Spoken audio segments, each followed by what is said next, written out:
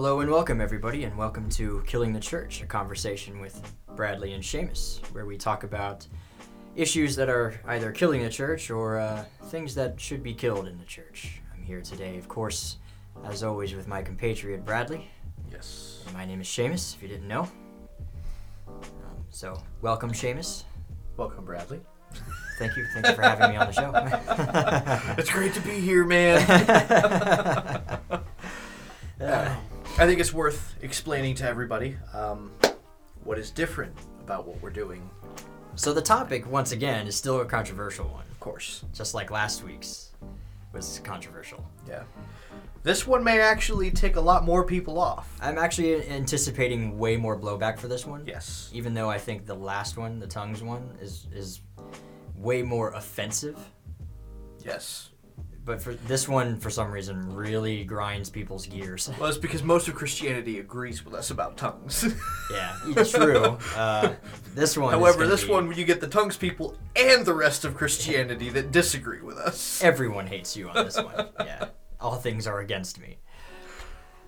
So today's topic is the Sabbath day. So we're gonna go over what the Sabbath day is, and as well as the shift from the Sabbath day to Sunday worship. Because there is an inherent shift. There's an understanding in the Old Testament. It was Saturday. Right. There was the seventh day of the week. That was the Sabbath.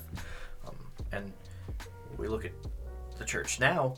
And it's no longer that. It's on Sunday, and so it's Right. like, well, what happened? This is actually one of the first questions I ever had as a young, newer believer, having only just reading the Bible front to back, not grown up in a church or anything.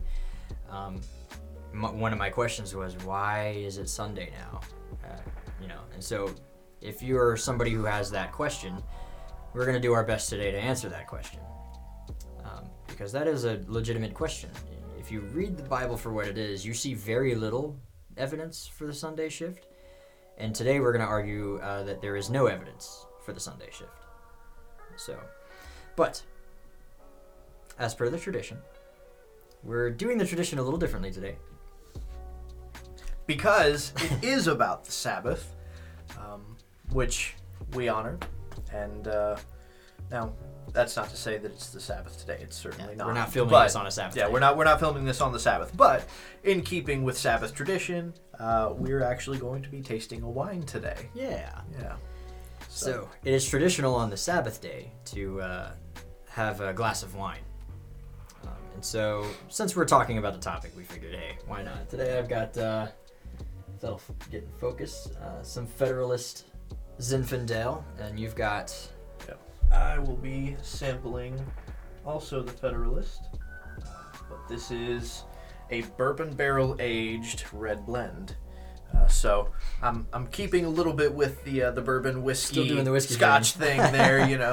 It was at least it spent time in the same barrel. I had a bourbon aged Zinfandel, but I had that over the Sabbath day and I finished it. And you finished it. So that's gone. Ooh. I like that sound. It feels weird to pour wine in the in these Crystals. Yeah, crystals. Yeah. These looks cool. It looks like a brandy, I guess now. Yeah. I'm cool with that. That's I guess I'm all right with that. But in Sabbath day-like fashion, I would like to, if you wouldn't mind. Actually, you're older than me, so maybe you should do the honors. Oh, you know what? Yeah. That's a good idea. Let's do it. Sir, may I ask you to bless the wine in Hebrew? Well, considering our last video, will you be my translator? Sure. All right. Baruch atah Adonai, Eloheinu melech haolam, borei pri hagafen. Blessed are you, our Lord our God, King of the universe, creator of the fruit of the vine. Amen. Ooh, what a joy. Yeah. I love a It good smells... I took a whiff of it just before we blessed it, and immediately just the... there's a robustness to it that's... I love it solid red. Yeah, a solid red wine. It's just, there's no beating it.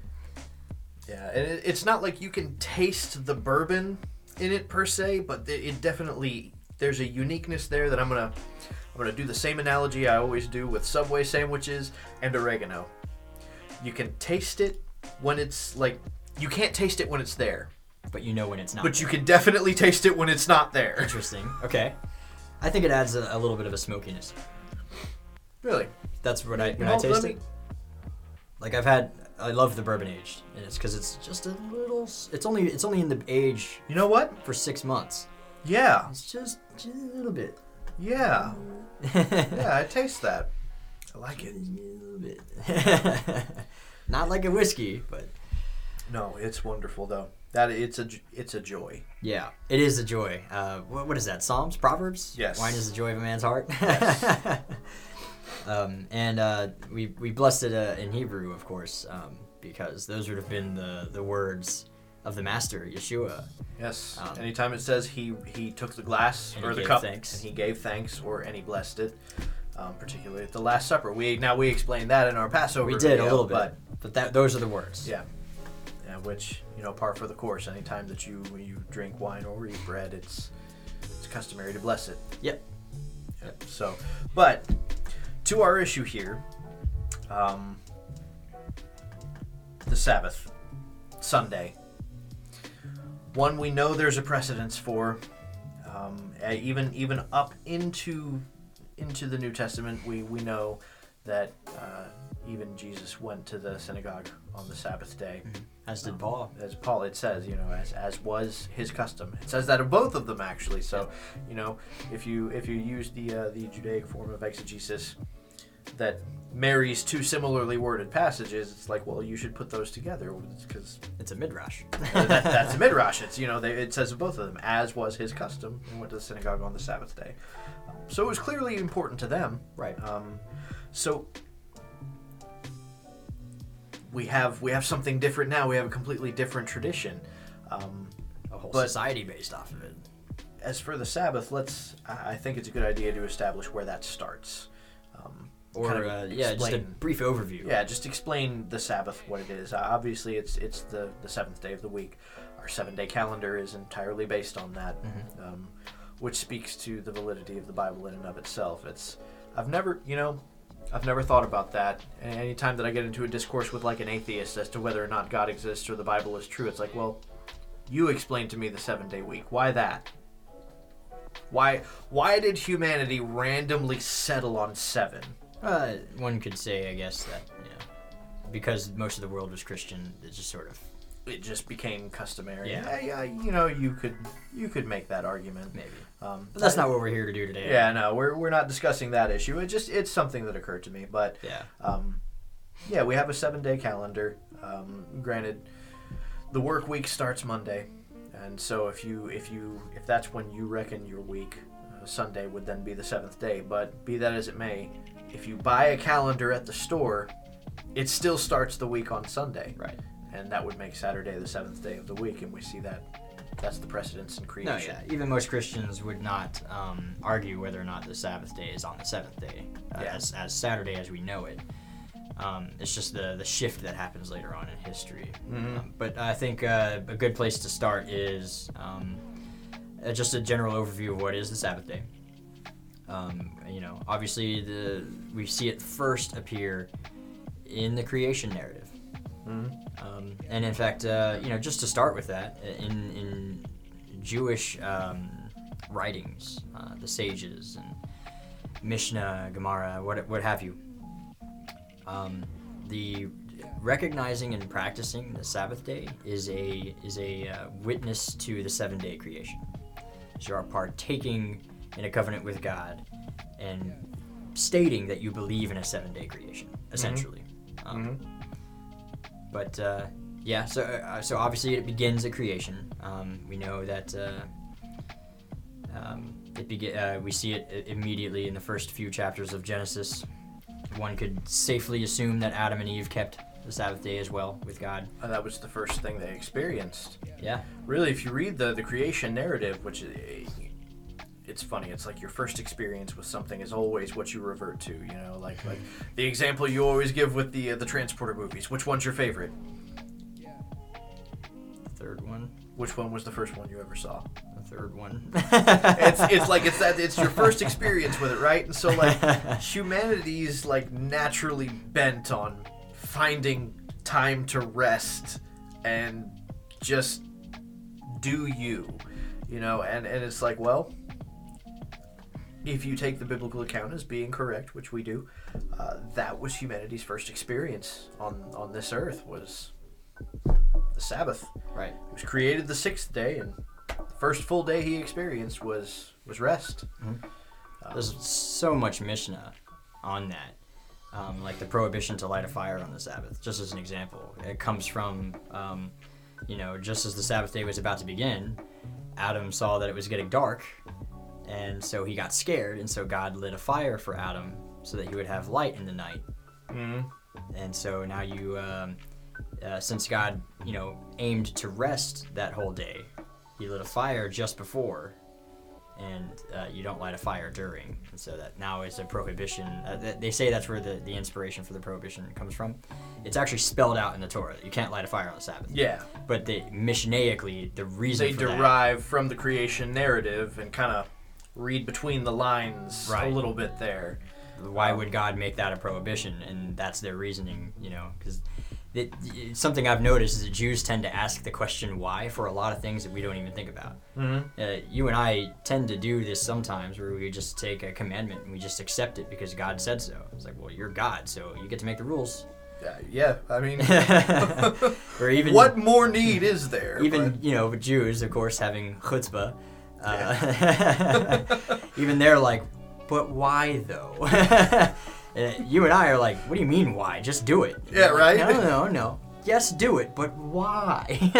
Well, and I think some of the reason for that though is to derive meaning, because you and I both know that even in Orthodox Judaism, it doesn't even count to do a commandment if your heart's not in it. Right. And so if you ask the question why, you get a legitimate reason now to give meaning behind the action, and now your heart can be in it. And so I definitely get that. Yeah, it's trying to achieve greater understanding. Yeah. And it's admirable, to be honest, because essentially what they're doing is instead of just going, okay, God, awesome, very well, will do, Wilco, Roger, whatever, instead they go, well, what can I learn about God from this?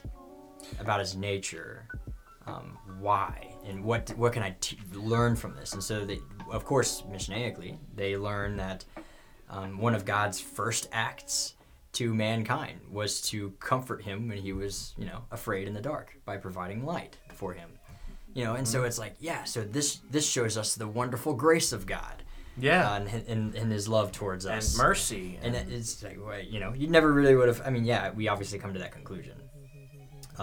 But to get that conclusion out of something as simple as don't light a fire on the Sabbath day is amazing to me, that they're able to do something like that. Yeah. Really admirable, I think. Absolutely. And you find that all over Judaic literature, in the Talmud and Midrash, Mishnah, and in some of the independent commentaries. But so, that's, interestingly enough, even the days of the week themselves in more Jewish circles, they don't even have names. They just refer Sabbath, to it. Well, because the Sabbath is the only one that God named. Yeah. So they just number the days according to the Sabbath. Yeah, well, and that's a funny thing too. That has its roots in paganism. The names that we have our days. The names that we had, today, Moon Day, Tyr's Day, Odin's Day, Thor's Day, Freya's Day, Saturn's Day, yeah, and obviously Sunday. And the Sun Day, yeah. So that's all paganry, but Jews, even to this day, first day, the second day, and third day. Even a testament to that is also in other languages. English is one of the only languages where the seventh day of the week is Saturday, which is a hearkening to Saturn, paganism. In other languages, it's all derivative or even transliteration of Shabbat or Shabbos or Sabbath or what have you. Spanish. Yeah, Spanish is sábado. Sounds like the word Sabbath to me. Yeah. In Greek, I believe it's Sabbaton. Sabbaton. Yep. Yeah. So we see a clear precedence for the name of this day. So if there's ever any question, because I've heard that question before, it's like, well, how do you know Saturday's the seventh day of the week? And it's just like, well, Language reflects it. yeah, world history and language reflect that is the day. The Jews didn't just make that up. And if nothing else, the Jews are a testament to the diligence of keeping the word in its purest form, like guarding it, and so they've tracked and kept and maintained that Saturday is the Sabbath day. Throughout all of their history, no matter what they were going through, they'd always maintained it. And so, if nothing else, we can always look to them, and they can tell us, yeah, this is the seventh day. And I think that obviously lays a good ground for why Paul and Jesus both observed it. Of course, Jesus had to observe it. He wouldn't be the Messiah if he didn't. Correct. If he were to have violated any of the commandments of the Torah, that automatically disqualifies him as the Messiah. Right. But even Paul, being the religious Pharisee that he was, took care to observe the Sabbath day, and that I think even in New Testament times is because it was an eternal statute. Mm-hmm. That's what the Torah says a few times actually. I had three. Yep. This is an eternal three decree that I know of. The Sabbath day is the most repeated commandment in the entire Torah. Mm-hmm. It shows up tons of times, seemingly for no reason. I know I can come up with at least two examples where right before it gives the instructions on how to build a tabernacle, remember the Sabbath day, keep it holy. Here is how you build a tabernacle. Remember the Sabbath day, keep it holy. And so that's just an example where it comes up twice within a few chapters. And that's where the Jews have derived the 39 melachot. Yeah, the prohibitions. Yeah, the what you can and can't do on the Sabbath is because, okay, well, he said remember the Sabbath day before giving these instructions, and immediately after these instructions he said the same thing. So it's like, okay, well, clearly we can't do these instructions. Yeah, whatever's in the middle, we can't do these. Yeah. He sandwiched it. And he does say that it's eternal, and eternal, as we know, is forever. I mean, you don't need to explain that word. It's even in the new heaven and the new earth. In Messianic prophecy, the Sabbath day is in effect during the Messianic era. Absolutely. So, even in the world to come. Well, and I think Jesus even makes a defense for this. When questioned about the issue, and he says, the Sabbath was made for man, and not man for the Sabbath. And while that has its own meaning, of course, contextually, it fits a certain way into the passage. Right. But to take that first statement, because as we know about the rest of Scripture, words are not used haphazardly. They're deliberate and they're specific. And so what did he say? He said Sabbath was made for man. He didn't say the Sabbath was made for Israel. He didn't say that the Sabbath was made for the Jews. The Sabbath was made for man. The Sabbath was made for mankind. And well, where would he derive that from? It predates Sinai. It does. That started at creation, the first man. Because to address that, because one of the common arguments that Christians typically use is that well the Torah is for the Jews only, and that's fine, but it's still one of the 10 commandments, and so even if like the 613 commandments are for the Jews only, which I disagree with, but let's accept that premise for now. If that's the case, the Sabbath is still one of the big 10, and it predates Sinai. The Sabbath is quite literally one of the first institutions, and then the very next institution is a kosher law: don't eat this apple. Interesting how those followed each other, but to that point, yeah, it predates Sinai. It predates the Jewish people. It predates Israel. It was an institution that long existed and was designed for all of mankind. So even if we accept that premise, that's fine. Gentiles, Christians, or alike should all still be keeping the seventh day as the Sabbath day, if nothing more than the fact that it predates. It is a part of creation, the creation narrative, and It is a witness. You are bearing witness in your belief in God's creative power. Well, and I think we even see a precedence for the Gentiles observing the Sabbath in the New Testament as well. I was going to go there. Yeah. You know, Acts chapter 13, specifically, we see Paul speaking in a synagogue on the Sabbath. And that's one of the examples where it says Paul, as was his custom, went to the synagogue on the Sabbath day.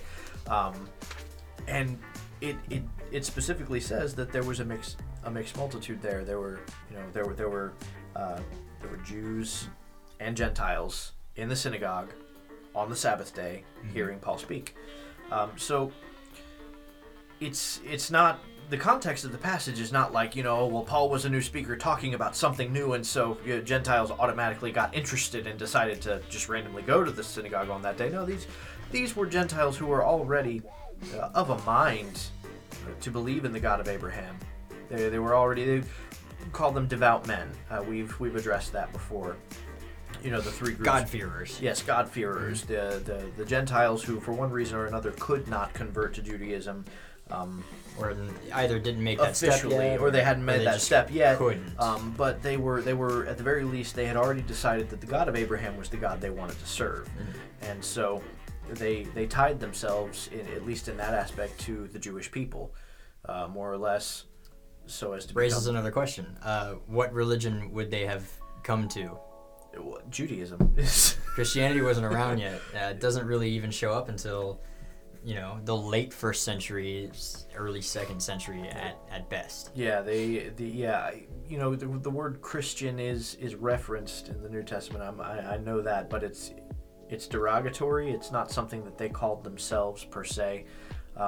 It was meant to be an insult. Yeah, they were. Well, even Rome acknowledged the new believing body at that point as a sect of Judaism. Right. The Roman government were like, yeah, they're Jews, because in practice, they didn't look that different. Clearly, they went to the synagogue because there weren't churches at that point. Where were they going to go? Yeah, where else did you go to learn and read the scriptures? You went. The Messiah was a Jewish Messiah. Absolutely. So yeah, good. If you had somewhere to go specifically. No, I was opening it to Acts 13. I didn't know if we were going to read through it or not. If you want to read, I think the specific verse, let's see. No, I don't have a specific verse. And it's not a problem.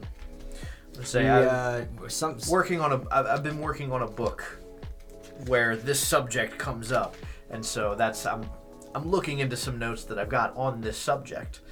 I referenced the chapter, but not the specific verse, because I'm pretty sure the chapter opens that way. Yeah, but to that though, if we stay in Acts, let's address some of the common argumentative rebuttals to switching to Sunday observance. Yeah, because let's start there. We know that Jesus and Paul both observed the Sabbath, and we know that the Sabbath was the precedent prior to the New Testament Christian church that would be referenced. It develops here. in the 4th century. Yeah. So, is there a precedence for a change from the Sabbath to Sunday that can be found in the New Testament? So, I will say no. You would say no. Nope, it's not there. But obviously, I agree with you. Right, but obviously we're going to go ahead and address common ones that are used by Christians that are in the New Testament. The first one is Acts 20. Since we're in Acts, I figured we'd stay there for now. Absolutely. And it's like verse 7. On the first day of the week, we assembled to break bread. We assembled, past tense, to break bread. Paul spoke to them, and since he was about to depart the next day, he kept on talking until about midnight. Yeah, let me get there, because I would really like to read it in my translation here that I've got. Today I am reading the King James Version, and not without reason. I am by no means a King James onlyist, but I do appreciate the translation for two specific reasons, and I'm sure we'll end up doing a video on this. But the King James is poetic. It's it's Shakespearean. It was meant to be heard. Yeah, It's flowery, it's pretty sounding, and for me, it's easy to remember. You know, my dad very specifically had me memorize the KJV because it's easier to remember, because it's poetic. I think poetically, so it sticks in the mind. Very well. But the second and probably primary reason that I appreciate the KJV is because of its intellectual honesty that isn't really found in many other translations. There may be a few, but none that really jump out at me off the top of my head. As far as this particular thing that you're about to say. Yes. Yes. So, let's see. It's in verse 7. Verse 7. Verse 7. So, as you read, upon the first day of the week, when the disciples came to gather to break bread, Paul preached unto them, ready to depart on the morrow, and continued speaking until midnight. So, why I like the KJV is any of you at home who have a KJV, open it. Digital copies won't have it. I've noticed digital copies don't have this. Yep. The word day is in italics. It's more squiggly looking. It's prettier looking than the other verses. It's not so rigid looking. Italics. Yeah. Yeah, you don't have to explain the word italics. Some people don't know, man. Well, you'd be surprised. Hopefully our audience is more of the intellectual type. So, the way that the King James Version was translated and the way it's printed is this. The words that you find in italics are not actually in the text. It's a scribal addition. It's a scribal note.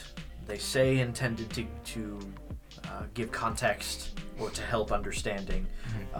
More, and a lot of times that's true, but in many cases it's actually just to promote an agenda. So the word day is not actually in this passage. So as it would actually read without the italics, it would say, upon the first of the week when the disciples came together to break bread. Okay, so now, what is the first of the week? That's Obviously, Saturday Sunday is still the first day of the week, but what is the first of the week? Saturday night. Saturday night. Why Saturday night? Because I think we've briefly went over this before, but in a Hebrew day, in a biblical day, a day in the Bible begins at sundown. It's a lunar calendar. Right. And that comes from, Genesis. There was evening, there was morning, one day. The first day. It's not the first day, it's one day. Yeah. Or day one, really. Yeah, Yom day Echad. one.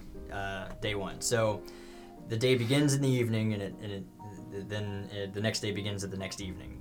And so they would have been meeting. They would have, Saturday night, Sabbath day night. Once the sun goes down and there are 3 stars, once the sun goes down and there are 3 stars in the sky, they would have poured themselves a glass of wine, blessed it, as we've done here. And then they would, they're already together. They broke bread, they blessed wine. So why not have a lesson in it, Absolutely. It was commonplace. It's important to note, too, that after meeting at the synagogue, okay, it's commonplace for families to get together. Yeah, just you're there. Hang out. Yeah, hang out. Got the rest of the night for yourselves. Hang out, and especially do what we're doing here. Have a discourse on Scripture. Yeah. That's what the day is for. Right. So why not? Synagogue's not going to last all day. We actually do this. At the end of our Sabbath day, we usually meet up with our own Bible study group. We do. We have an independent and group we do Havdalah. We separate the Sabbath day, and then we have a lesson, and we usually go till about midnight. So we do. I didn't realize that, but we do.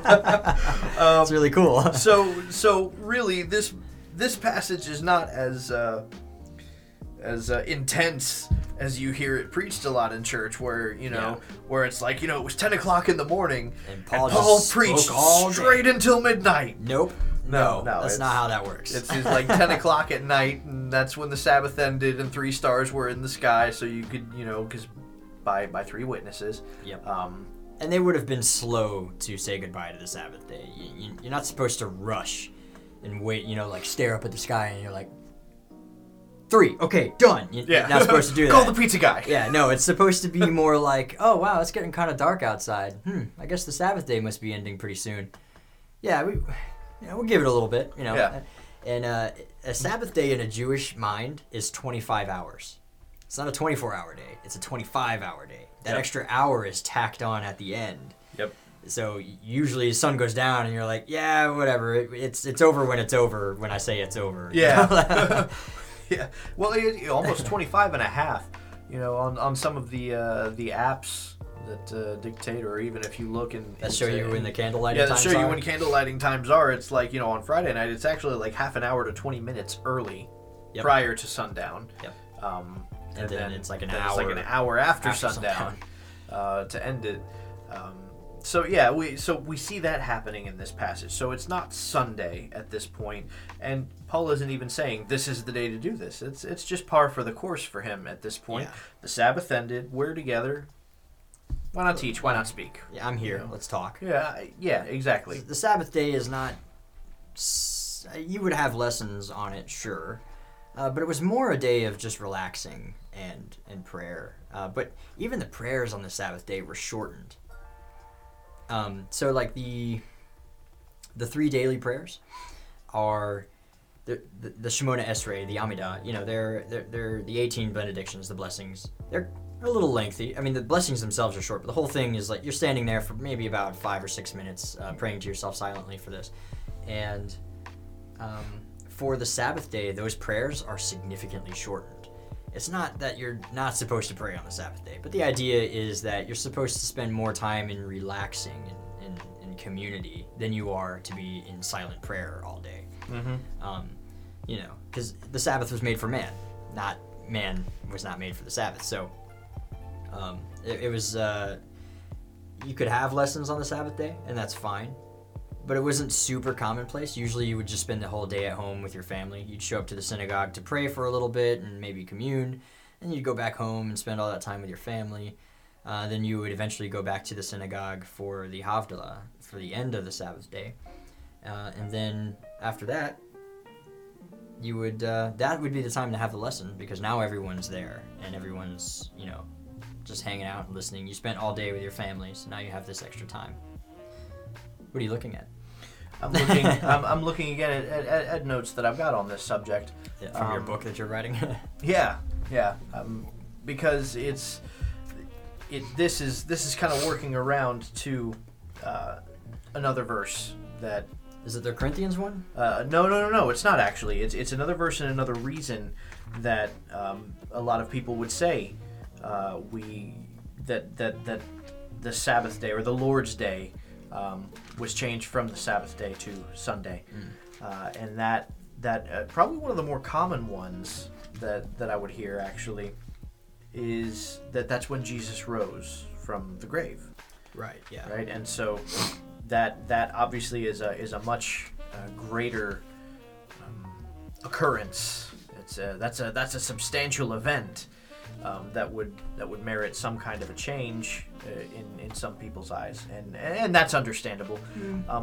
But this again kind of brings me to the same issue. I'm just looking for the particular verse because I've got all 4 instances in the Gospels cited here. Oh, okay. And I'm trying to remember which one exactly. I think it's John, if I'm not mistaken. John 20, verse 1. Let's go there. Let me flip there. 20, verse 1. On the first day of the week, came to the tomb. Yep. Yeah. So Mary came to the tomb on the first day of the week. Here we see the exact same thing. That word "day" is not in the text. Yeah, I believe the Greek actually says as the first day began to draw on. To draw on, yeah. Which would be Saturday night. Yeah. Again, yes. It would be Saturday night. And so this is the point at which Mary went to the tomb and realized he's gone. Yeah. So there again, there could be a precedence, sure, except that it wasn't Sunday. He rose on Sunday, because she would have gone at least an hour after the Sunday had began. Yeah. So there'd have been a waiting period before going there. And so yeah, he rose on Sunday. I accept that. Sunday when it first started, when it was dark. All that means to me is he rested on the Sabbath day. Yeah. Yeah. Think about that. But him rising again on the first day of the week, really not Sunday morning, Sunday as it began, So really, if you wanted to do Sunday church the right way, if that's going to be your reason, you need to be meeting Saturday night. You need to meet Saturday night, have Havdalah, and then which is fine. We do that now, actually. Yeah, absolutely. But no, so we see there the same trouble with that reason is the same one as in Acts 20. First of all, the word day is not there, which when you remove it from the text itself, because it's not there, it gives you a better context. So first of the week, what does that mean? Saturday night at sundown. Mm-hmm. Okay. But this brings me to the third line of reasoning that I've typically gotten when discussing this issue. That's typically how it goes. You ask somebody, well, when did it change? The first thing they'll typically point to is actually this passage in John. Mm-hmm. And then when you've explained how that's incorrect, then they go to Acts 20. Well, Paul, he taught. Right. And then when you explain how that's not correct. We even explain that there's still no precedence for a change. There's still there's nowhere in either of these passages has anybody said, okay, now it's going to change. Because it's one of the Big Ten. Yeah. If you're going to change one of the Big Ten, you better have a good reason for it, and you better be very plain about it. There better be an authoritative statement. And also, declaring. It needs to have been prophesied previously. Yes. Because you need to set a precedence for something like that if it's going to happen. Like, you'll know he's the Messiah when he changes the day of worship, which would be blasphemy. First of all, no prophet would ever say that. Because Deuteronomy 13. Yeah, Deuteronomy 13. if Yeshua came and taught anything other than Torah, then he would have disqualified himself as the Messiah. So first of all, it's just false prophet, first sign of one. But that would be the only way to set a precedence for a change, is to at least have some sort of prophecy indicating a change, which is not there. Mm-hmm. And in the New Testament, we don't actually see any change in practice. The practice is still the same. One of the Paul collects money on the first day of the week. Cool. I think it's from Corinthians, where he's gathering money for the temple. Yeah. And he says to do it on the first day of the week. And so, they're meeting on the first day of the week, and they're passing around an offering basket. It's like, that's because you can't trade money on the Sabbath day. Yeah, you can't do commerce on the Sabbath. You'd have to wait until after the Sabbath day. Yes. In order to get money and send it to the temple. Yes. So we still have a Sabbath observance precedence here. Yes. And that's, so it's worth noting, the idea of work, the idea of commerce, all of these things. You and I, we've tried to launch a few different projects to put this kind of information out there. And I remember one time when we were actually collaborating on a book series, we were just fantasizing about writing together.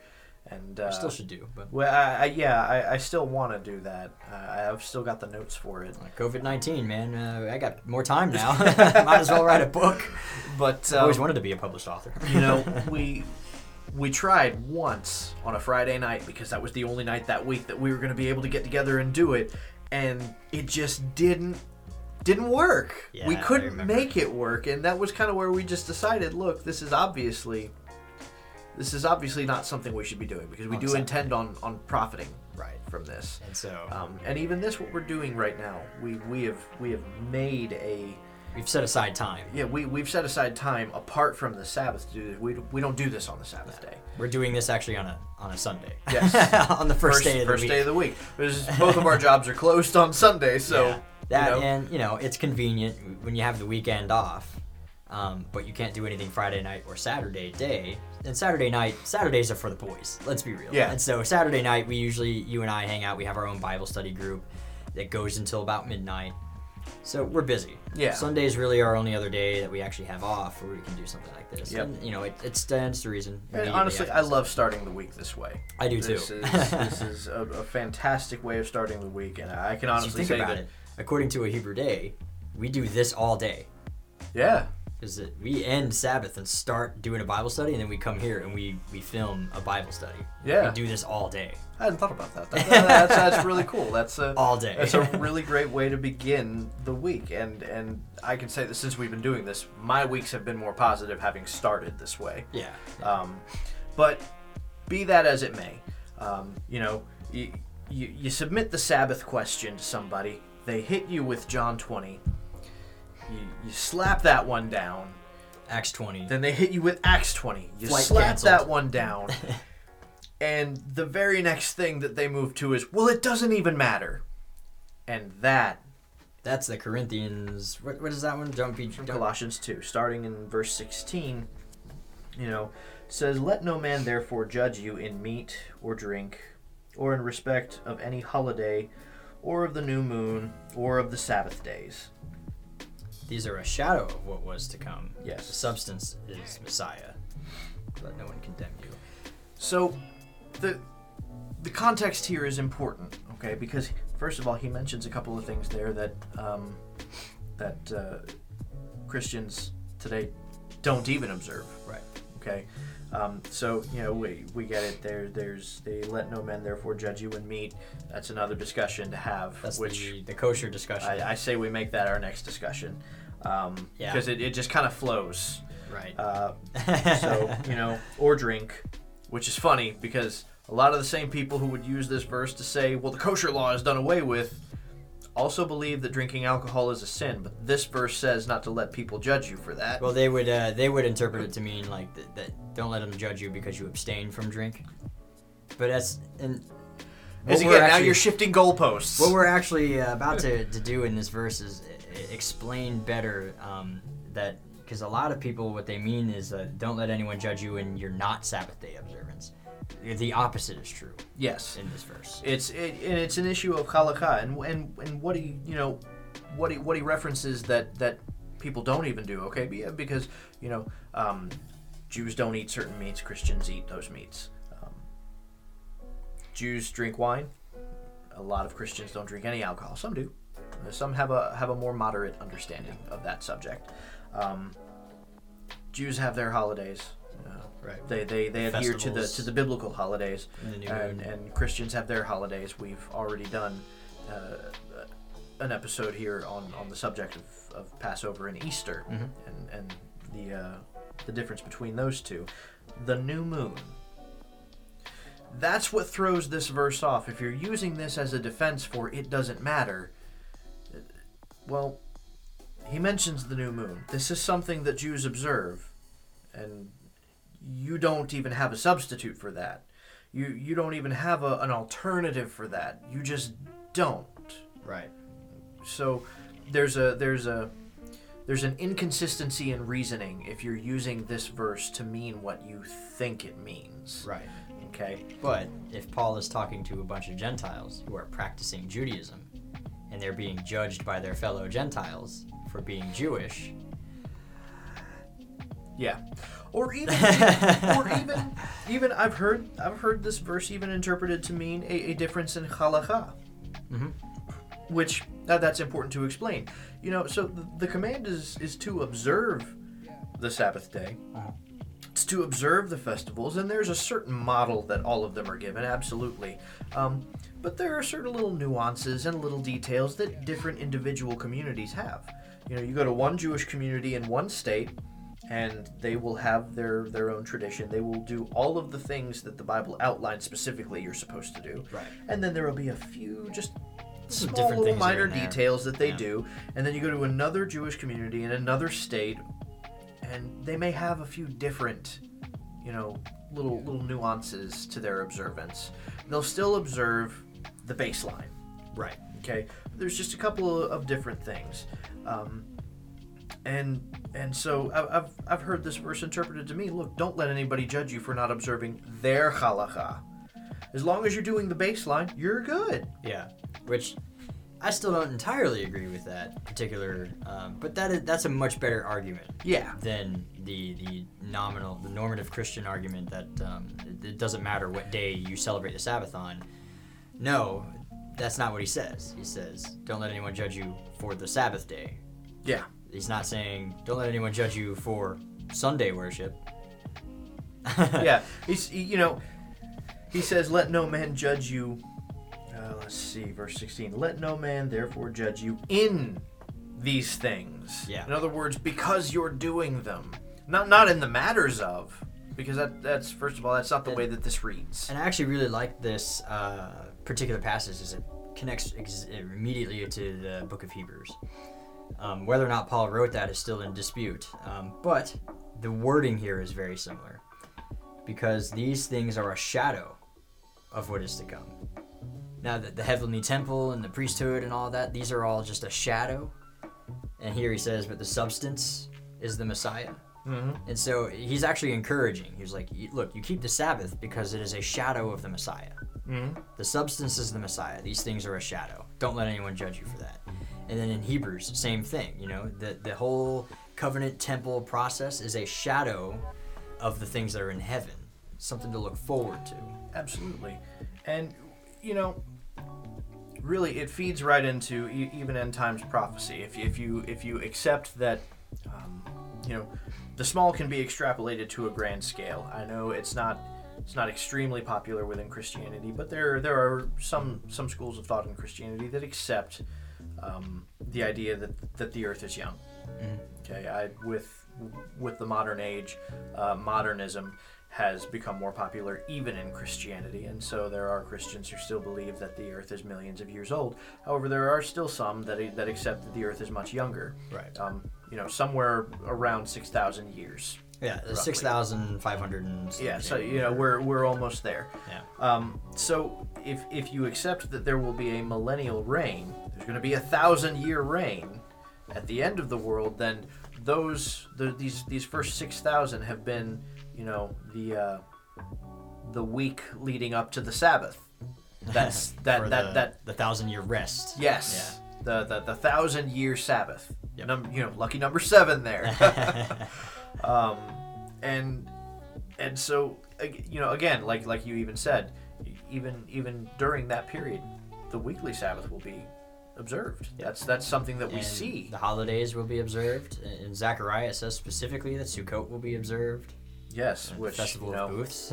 that's gonna be lit. Yo, I love Sukkot. I am going to the mountains this year. Yes. Whether you come with me or not. Oh no, I'm going. I'm already telling you, I'm going. Yeah. Yep. And we will have fine wine. Yes. The finest. Only the finest. And that's actually what I love about the Sabbath is it kind of gives me, in order to keep it holy, right? Because the commandment is twofold. Remember the Sabbath and to keep it holy. So there's actually 2 commandments in there. Mm-hmm. So how do you remember the Sabbath? That would be something simple. Just think about it. You know, often day 1 of the Sabbath was actually something common to do in Judaism, is to think of the days as they pertain to how many days until the Sabbath. Mm-hmm. And then... Or how many days from the Sabbath. Yeah, or they would buy something and they would save it for use for the Sabbath, and so that would be them to remember. And then to keep it holy, that's obviously to make it sanctified, to set it apart. Or even, I know one practice also was to live on as little as possible throughout the week, so that you can Friday, splurge. Yeah, that's your cheat day. Your day of preparation for the Sabbath. Carb blowout. Blew it on the most lavished meal you could have, specifically for the Sabbath. It's a royal day. Absolutely. It's a holy day. And so, yeah, I do this thing where I will, throughout the week, I'll browse through the wine section and find the finest, expensive, really nice wine, something that I look forward to trying. And if I see something that I like, I'll buy it and I'll save it and I'll drink it on the Sabbath day. Like, I will bless the Sabbath day with this lavish, you know, vintage 2006 wine or whatever it is. Mm-hmm. And that's why I don't have the Zinfandel that was aged, because I drank it. And that's like a $30 bottle of wine. I mean, that's not like super expensive, but for me, that's expensive. I don't make that much money. Yeah. This isn't making me money yet. Right. But within my budget, I try to, you know. And a lot of times we get together and you know, obviously before the sun goes down, we light a grill, and we will try and have, you know, some really nice quality steak, some good thick steak. Yeah. And great cuts of meat, like custom cuts of meat. A $30 slab of meat and a $30 bottle of wine. Yes. Cook it all before the sun goes down, and then sun goes down, light the candles, bless the wine, eat the steak. To do it. And we live like kings. Yeah. You know, and then to have a double portion on top of that. Yeah. You know, like I said the other night when talking about this, you know, you have that extra plate. Have that second glass of wine. Yeah. You know, but it is supposed to be a joyous time. Yeah, obviously, days if for you so have a long. problem with alcohol, don't even have the first glass of wine. Do grape juice instead. Right, Obviously. yeah. That's a stumbling block for you. Don't. Yeah. We don't condone alcoholism. Would never at all. encourage somebody to put themselves in harm's way. We're not saying go out on the Sabbath day and be drunkards. We ourselves are careful. you Yes. know, of that thing, and that's, you know, wine. It's wine you can get drunk off of. no easier than beer. But it is wine, right? You usually tend to sip it a little slower. Yeah. And one bottle is nobody like 4 chugs glasses. wine. Yeah. It's actually, I heard a comedian once explaining, his experience being carded while trying to buy wine. How dare you? yeah, he was offended, and the clerk is just like, what? He's like, I'm not offended that you thought I was young. I'm offended that you thought somebody underage would buy wine. Yeah, we'd be trying to like, show up to the party like, I got some Chardonnay. Like, it doesn't make sense. Is Infidel up in here? I thought he said sangria. It's like, was it sangria? I don't even remember. It's some brand, some type of the wine. The joke still stands. Yeah, which there's validity to that. Yeah, it's still funny, but all that to say, we don't condone drunkenness in any way. No, not at all. But just having a glass or two of wine. If it's not a problem for you, go for it. And it represents a blood covenant, right? It's the color of blood. It's called the blood of grapes.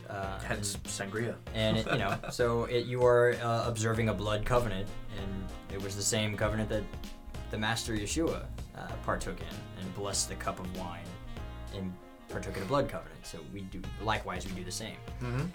Do this in remembrance of me, kind of thing. Yep. So I personally I look forward to the Sabbath day. Every love week. It if I don't get my Sabbath day, because sometimes it happens. Sometimes I have to go to drill. I'm a reservist. Likewise. And so sometimes I don't get my Sabbath day, and it ruins me. If I have to work on a Saturday, I'm done. The rest of the week, I just hate my life. Yeah, the next entire week is just a drag. Yeah, because I didn't get my day of rest, and I can't pick a day in the middle of the week. Yeah. The Sabbath day is the Sabbath day, and even if I took like a Wednesday off and like just took a day to myself, it's not the same. No. No. Almost having a day off in the middle of the week is almost worse because you get 2 Mondays. Yeah, it's super weird. And I prefer it over Sunday anyway. Sunday is now my Monday. Yeah. And I don't mind that at all. Yeah. Well, yeah, because really, the command is to work 6 days. Yeah. So here we are. It's not you can work 6 days, but make sure that you rest the 7th. It's like, no, work 6 days. You are to do work for 6 days. And so yeah, really for me, Sunday is the day that I do all the work that I can't do during the week. Right, so I spend most of the day doing meal prep, so that I can make sure that I've got my lunches and everything set out for the week. Right. And then I end the day with this, which is not bringing in income yet, but it's still work. Yeah. As much as we enjoy this, there's a lot of labor that goes into this production. Absolutely. There's a lot of labor and a lot of investment. Yeah. And so, planning and editing and everything, I just refuse to do it on the Sabbath day.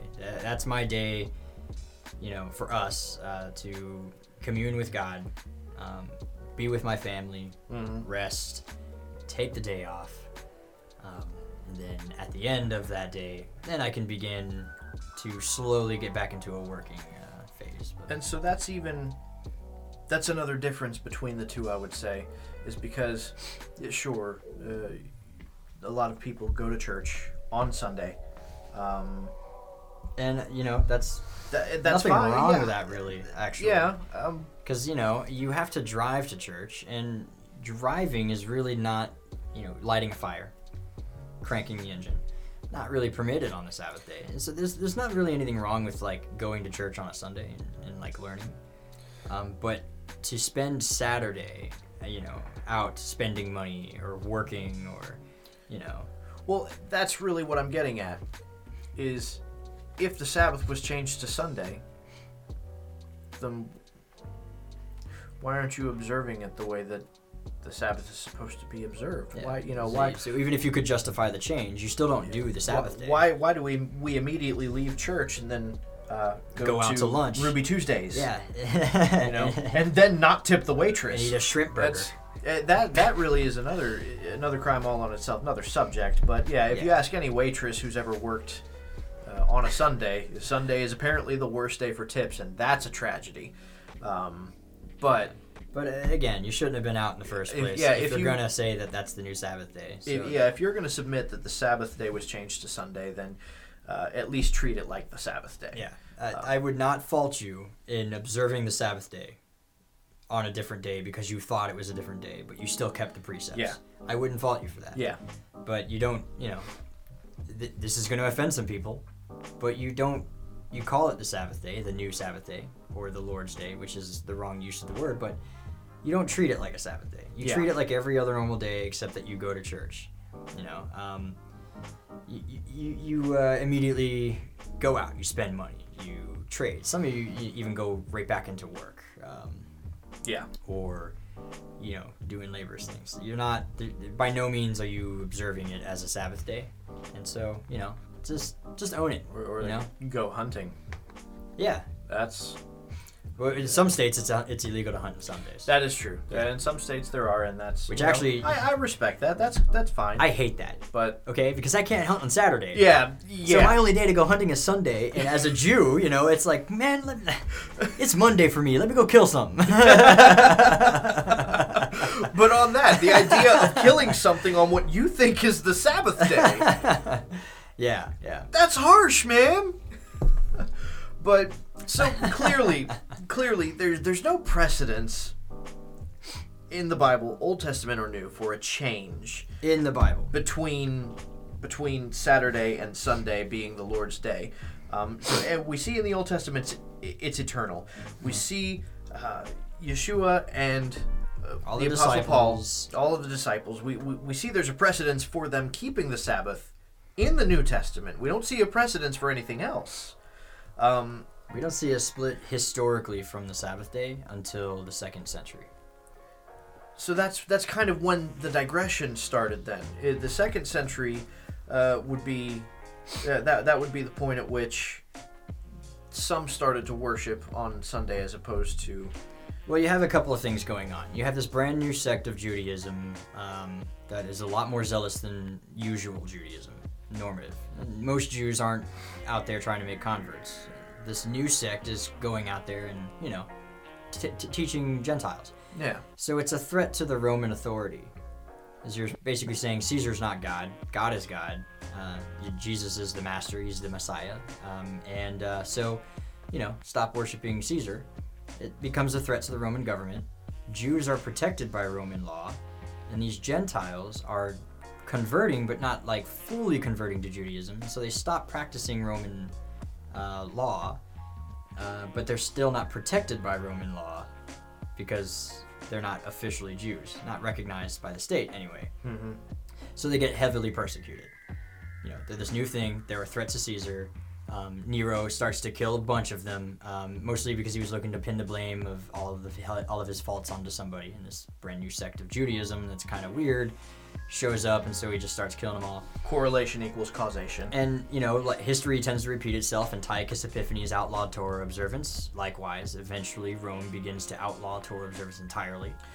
And after the destruction of the temple, there was no longer a Jewish state to protect the Jews, and so, the Jews go underground, and the Christians start, taking on that Roman lifestyle to stay, because they're still Gentiles. This is what they know, and so this is what they start to keep it. So, you went over a lot of history real fast there. Yeah, because I had to. So, I don't have all day. I'm going to say, the particulars are somewhat important. I'd say probably the digression started originally with the Fiscus Judaicus, which that was instituted in 70 AD? 70 was the destruction of the temple. The Fiscus Judaicus would have been after.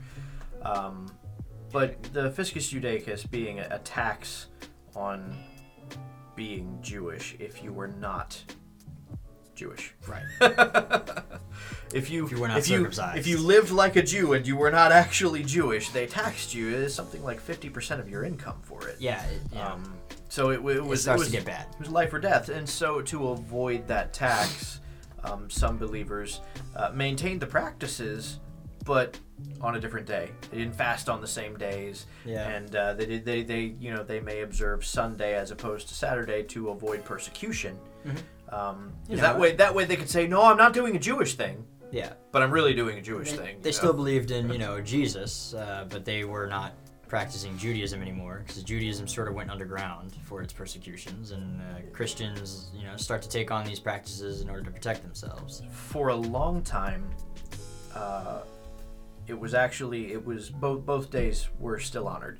You had some who honored the Sabbath day and some who honored Sunday until around 321 AD. The councils of Nicaea.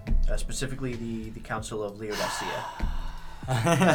Council of Laodicea is when Constantine ratified into law that you had to honor Sunday. Yeah. So he didn't outlaw the Sabbath yet, quite at that point. That did come later. Right. But like I said before, they begin to push things into law where it's like you're forced to keep one or the other. Yes. Yeah. And so it's interesting because he actually refers to it as the Venerable Day of the Sun. Well, it's called Sunday. It's Sunday. It's so that is my question predominantly when people immediately go to the Colossians 2 passage. Well, it doesn't matter what day. Okay, now we've explained how that is an incorrect interpretation of that passage. But let's just give you the benefit of doubt and say that, okay, it doesn't matter what day. Why Sunday? Why that particular day? You had 7 days to choose from. Yeah, I mean... Why did you choose that day specifically? If the day doesn't matter, then why change it, Yeah. The same question applies in the opposite direction. Yeah. What's wrong with it? Why did we have to move it if it didn't matter? History explained as you did so quickly. I'll probably end up doing a video of just me doing like a lecture style of actually going through early church history. Yeah. So watch out for that video. I think that's sometime later on in the week. I think I'll film it, at least begin it. I was gonna say, that's when I mentioned earlier that we should probably start offering seminars if there's a church anywhere that actually wants to have us come and speak and present specifically church history like this digression. Yeah. It's important information that a lot of people I think would like to know, because that question comes up a lot, even in our study group that we do on Saturday nights. That's like the predominant question. The more that they're learning about church history and the way that things used to be versus the way that they are now, their number one question is, well, how did it get that way? Yeah. And that's this subject. So the question why Sunday is because it's Sunday. That was the day that pagans worshipped the sun, and so it brought a sense of unity between two divided groups that were prominent in Rome at the time.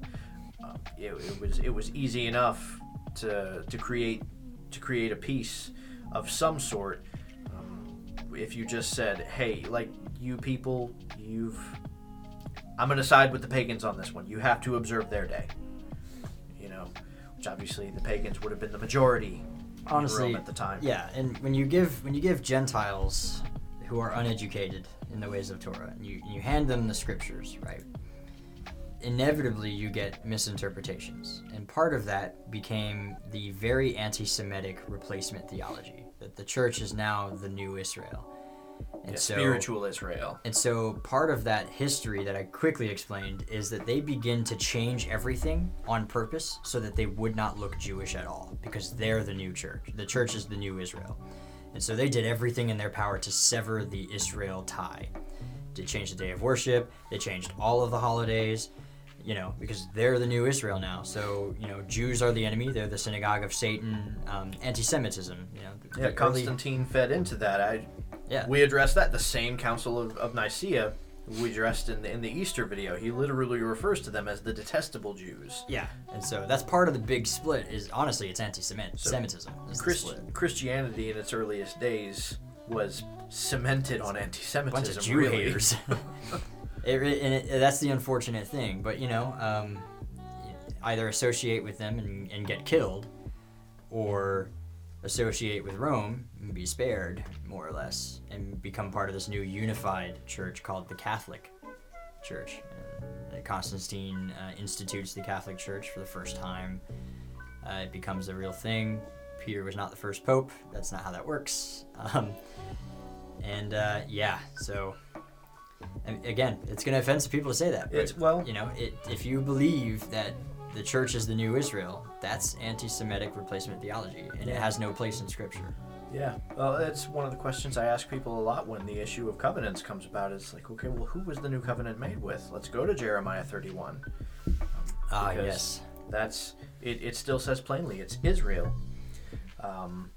Now, I actually have had a pastor explain to me that, you know, well, you see, first he says he's going to make the covenant with the house of Israel and the house of Judah, but then later he just says Israel, and that's God's transition into a spiritual Israel. That's what he's referencing there, and that's the church that he's talking about. I'm just like, well, no. Ezekiel. Yeah, You know, no. the Valley of the Bones, the two sticks. Yes. Yeah, no, it's like, no, that's a prophecy of the Messiah's job, that because at the time Israel was a divided kingdom and he would reunite them. Yeah. But yeah, no, I think it's just it's one of the more dicey things for Christianity, especially since a lot of Christianity has positioned itself against Roman Catholicism. It's just like, well, you're still pretty Catholic. Yeah, if you keep Christmas and Easter, you're just Catholic's baby sister. Well, baby's daughter. Let's be real. Most other churches refer to other denominations as their sisters. The Catholic Church doesn't do that. They refer to the rest of Christianity as their daughters. Yeah, that's because, honestly, your split from the Catholic Church wasn't very far. Yeah. It was Yeah. just a few You things. changed a couple of things, but you really didn't change that much. But, to drive that point home, if Yeshua were to walk into any of if Yeshua were to be alive today, which he is alive today, but if he were to come down to earth and walk among us today, he would find the nearest synagogue. Mm-hmm. And if he were to walk into a church, he would look extremely Jewish, and he'd probably be driven away. Yeah. He'd be ministered to. They'd tell him he needs. Yeah, they would tell him that he needs to be saved from himself.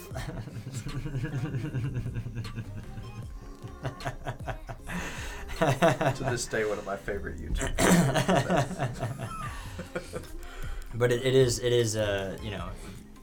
even though the Christians tend not to be on purpose anti-Semitic, they kind of accidentally do it. And it's by the languages that they use, by implying that you're the new Israel. You're not. You were grafted into the tree of Israel. Yes. Romans chapter 11. Yeah. You are not the root. You were brought near to the covenants of promise, Ephesians 2. Romans 11 again. The root sustains you, not the other way around. Yes. You can be cut off anytime. Yes. It's just sad. Because I feel like a lot of people, and I've said it before, and it comes off abrasive, and because I go for the shock and awe value, but I tell people, I'm like, look, you don't understand right now. I know you think that you support Israel and you're not an anti-Semite at all, but it's like, if I questioned you hard enough about some of your doctrines on a long enough string of questions, you will find yourself thinking anti-Semitic thoughts. And it's not their fault, really. It's like it's I what said, they've learned. They tend to do it, they don't mean to. It's just kind of a accidental thing from the doctrines that they have learned. Yeah. But we have been going on about this for a little bit. Yeah. At the end of the day, we're not saying, Sunday bad, Saturday good, but we're saying Sunday bad, Saturday good, so. Yeah. Yeah. But just in summary, there's no place in the New Testament where the shift happens. Yeah. The Sabbath never changed. It is eternal. It's one of the big 10. So honor it, look into it. I would encourage everybody to read up on some Sabbath day observances, from different sects within Judaism. Yeah. And the church didn't really they were Sabbath observant all the way up until about 200 and some odd, AD. And so the split happens as a result of pagan influence, anti-Semitism, and then eventually Constantine making it law. Yep. And an outlawing Torah observance. And so, if you looked Jewish, you would die. If anybody watching this really has a mind to start observing the Sabbath, the easiest thing really to start with is this: light a candle Friday night before the sun goes down, light one Saturday night after the sun goes down, and on both ends of that, bless wine, drink wine, or grape juice. Yeah, whatever. Bless bread, eat bread. Yep. That's Easy that's day. that's the simplest. Basically, Yeah. communion. Yeah, light a candle and do communion. Yeah. Basically. Yeah. But to end this, I would like to just say, for anyone that has any other kind of argument against the Sabbath day, I'm sure the comments are going to be Oh yeah. lit up on it's this gonna one. be lit. But all I'm going to say to end this before we raise our final glass is we know that Jesus was Jewish, right? And he was a perfectly observant Sabbath day observant Jew. He never broke the Sabbath day. So, as his disciples, when it comes to Sabbath day observance or Sunday observance, what would Jesus do? And on that note, L'chaim. L'chaim.